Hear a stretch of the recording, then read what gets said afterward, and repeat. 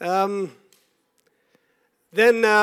Austin, you're going to have to be wide awake back there because we're going to cruise through the message pretty good and we might skip a couple of things here and there, so do your best. The first thing we need to do, though, is seems like we have to back up over and over again, and I actually don't mind that very much because 2 weeks ago, those of you that were here, you will remember, and we backed up a little bit last Sunday. What we did 2 weeks ago is we reviewed how many different languages here this church family could say the word thank you in. And with 2 additional ones last week, we were up to 19. And I think we remained true to our pursuit of not checking Google.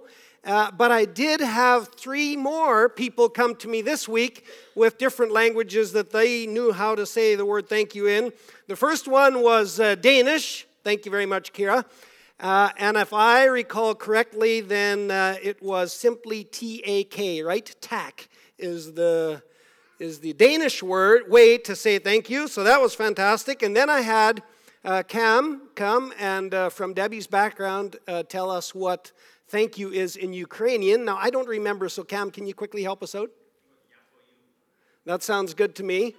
Yep, thank you. That's fantastic. And then during the week, I had somebody come and share with me in Swahili the word thank you. Ronalda, thank you very much. And that was, if I recall correctly, asante. And hence the word, you may have heard it before, the Asante Children's Choir from Uganda and that. So, yeah, we're up to 22 different languages from this church family, and almost all of them come through connections, either family background or visiting that you've done in different countries around the world, etc. And so I'm pretty pumped. We, like I said last week, we completely blew out of the water the guesses that were there as far as how many languages we'd be able to say the word thank you in. So that's fantastic. 22. And counting. Who knows what we're going to have this next week. So Curious George was our illustration from last week, and thank you very much, Pat, for helping us out with that a little bit already. The challenge from Curious George was that, he is, and I didn't know this before last week, but Curious George is 76 years old this year. He first made his appearance in 1941, so I'm not sure how many of you were around to witness Curious George make his appearance 76 years ago. But we decided that if Curious George could still be curious after 76 years, then the challenge for us was that we also, throughout life, continue to remain curious, and very particularly what we talked about last week was remaining spiritually curious. And we kind of compared the concept of curiosity versus certainty, and we checked how Jesus tends to, in the New Testament, encourage curiosity rather than absolute certainty about all kinds of different things. And I even gave you this quote that I read in one article that I had read, and some of you raised your eyebrows a little bit. Certainty is, in some ways, an obstacle to faith. And if you want to, check all the different challenges that Jesus gives to the religious leaders in the New Testament who were very, very certain about everything. And it seems like somehow Jesus challenges or encourages us to remain curious, and somehow our curiosity is going to encourage us to continue moving forward in our pursuit of finding and knowing and acknowledging and understanding who God is.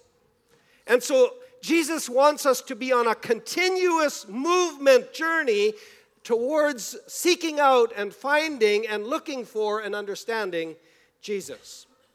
Now, somewhat related is what I want to talk about for a few minutes this morning.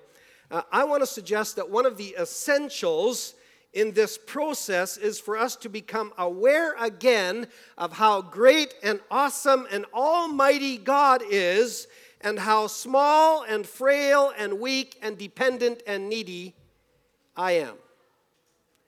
And somehow in this process of coming to know God better, we need this concept to be etched firmly in our minds that God is an almighty and amazing and awesome God, and we are actually humans. We are frail, needy, weak human beings who've got issues that we got to deal with.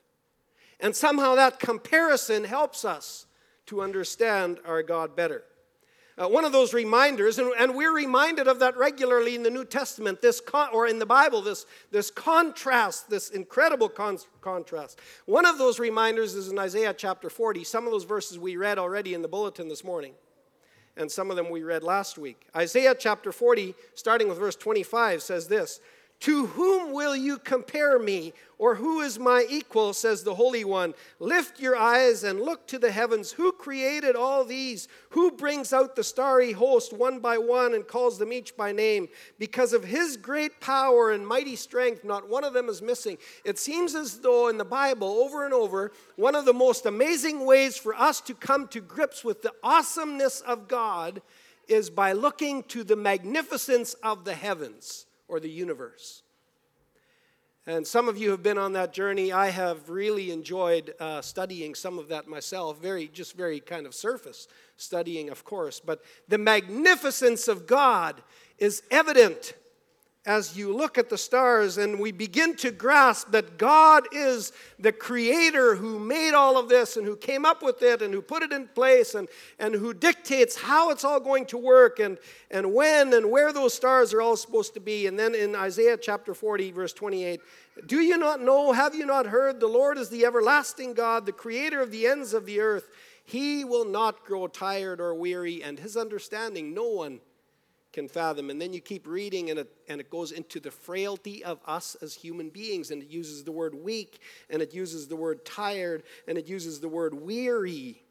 Even young people grow tired and weary, and young men stumble and fall. Even the strongest of the strong here on earth, they still become weak. In contrast to a God who never, even though he's working with the heavens, never, ever becomes weak or tired. To even compare that awesome God and the power that he had in putting the universe in place with us as humans seems completely incredible. It seems completely out of place. We need to understand that vast difference between God and us. God is God, the creator of the universe, and we are human. And if you take a little time and you look at your own life and you look at the lives of the people around you, it seems like there's just an unending reminder of our humanness. We have health issues. We have sin issues. We have psychological issues. We get tired. We are tempted. We give in to temptations. We flounder. We groan. We moan. And I believe that only when we begin to grasp our insufficiency and our weakness and our vulnerability do we become a candidate to understand and experience the fullness of the awesome power and the glory and the majesty of God. And so we move into the New Testament and we see a thread kind of running through the pages, and this thread again and again, it highlights the weak state of humanity. But it doesn't just kind of highlight or accentuate the weak state of humanity. What it actually does is it seems as though it reveals how critical it is that humanity become willing to admit and accept our weakness. And in a sense that this seems strange, but in a sense that we actually learn to revel in our weakness. Because that somehow allows God's awesomeness to be put on display even more in our lives. I will show you a little more of that thread in just a minute, but let me just interject here that this weakness thing is a little bit of a dilemma for humanity. Because humanity, generally speaking, sees weakness as a problem. We see weakness as a weakness. We like strong, we like power, we like big, we like dynamic, we like growth, and we don't like weak. And when we see people that are physically weak, we see people who don't push themselves hard enough, or maybe they eat too much and they don't exercise enough. When teams are weak, they lack good coaching, or they don't practice hard enough, or they aren't willing to pay the price. When our vehicle is weak, it needs a good tune-up, or the engine needs to be chipped, or it's bad fuel. When our voice is weak, it's an indication that we are sick. And when someone is spiritually weak, then they're probably not fully committed. They're probably not reading their Bible enough. They're probably not praying enough. Or maybe they're not willing to deal with spiritual strongholds in their lives. There's an expectation that we should all be able to always be strong. Humanity has a problem with the concept and the willingness to admit that actually we're weak. Because weakness shouldn't be. And yet you look in the Bible and there's this thread that you can't ignore, and I'm going to show you a little bit of that thread. So, Bethlehem was too small to be the birthplace of a king. David was too young to become a king. Later, David had huge immorality issues. Samson had significant commitment issues. Rahab had purity and honesty issues. Moses had anger management issues. And when God called Gideon, he said, "But Lord, how can I save Israel? My clan is the weakest in Manasseh, and I am the least in my family." And that's just a little sprinkling of the weakness thread in the Old Testament. Sometimes this weakness is physical, sometimes it's emotional, sometimes it's spiritual, sometimes it's moral.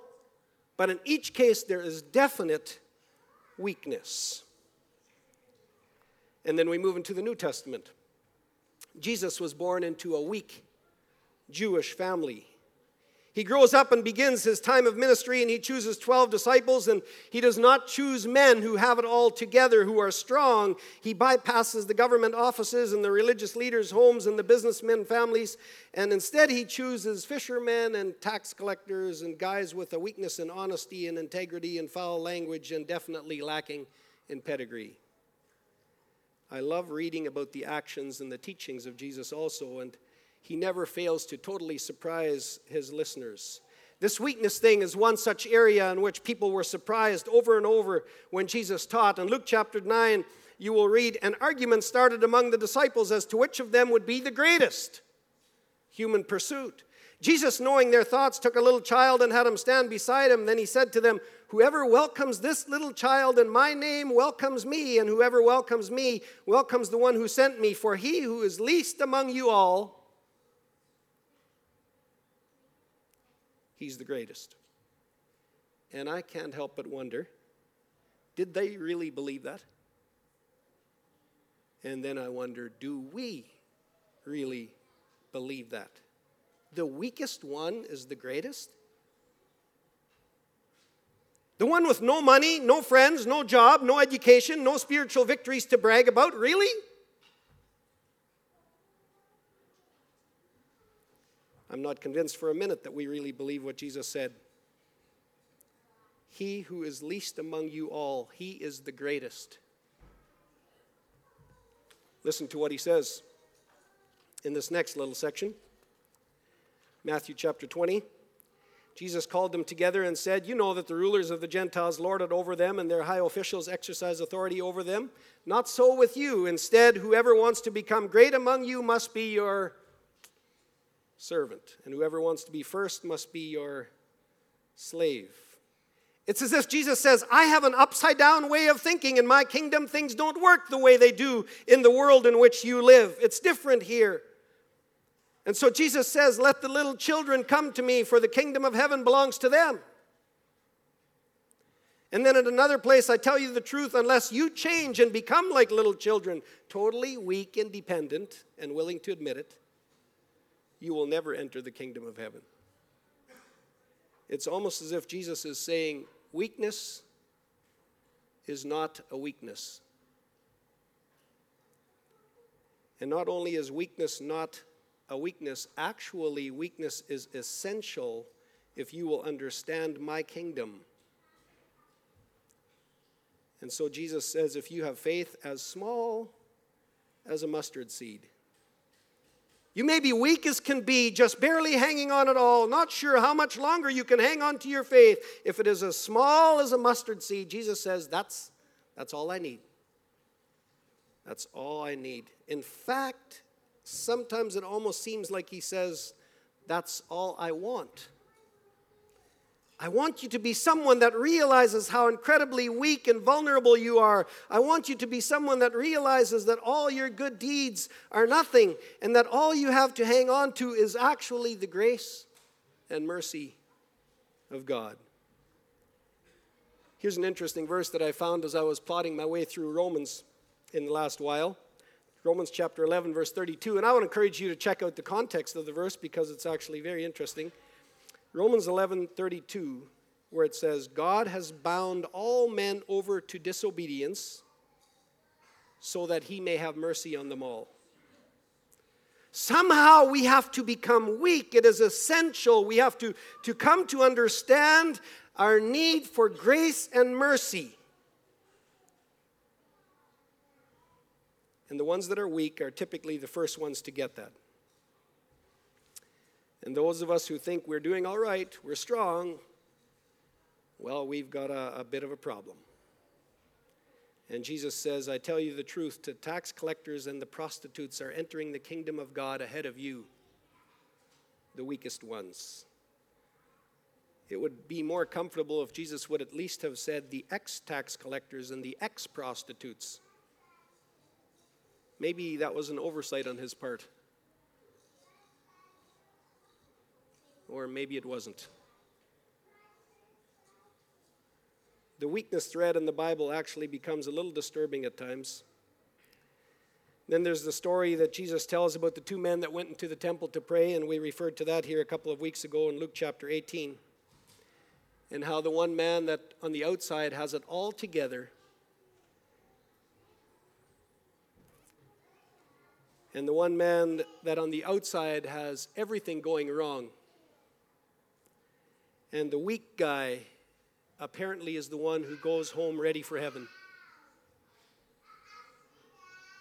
And the guy that has it all together goes home and he's still got huge problems.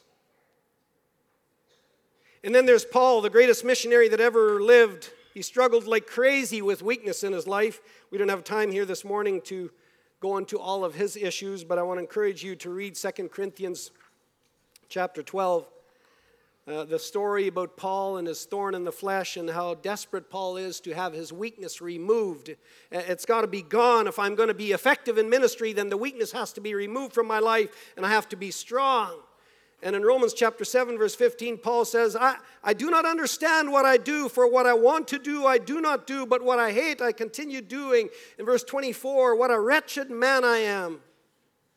Who will rescue me from this body of death? Thanks be to God through Jesus Christ our Lord. Only through Jesus. Apparently, humble brokenness is a higher priority for God than mighty strength. And apparently, weakness helps bring about humble brokenness. Apparently, a humble and broken Paul will be a better missionary than a strong Paul. Feeling inadequate? Feeling small, feeling like a spiritual failure, those feelings don't worry God. In fact, it seems like God is saying that I'm far more worried about those who do not have any of those feelings. God says, my grace is sufficient for you, for my power is made perfect in your weakness. If you are feeling weak today, then you are in a beautiful place. You are in the exact place where God is ready to extend his grace. And apparently that's what God does best, is extend grace. And so the Bible shows us our weakness. And Jesus teaches about the value of understanding and accepting our weakness. And in that place also coming to understand God's awesomeness that has me completely covered. Amen.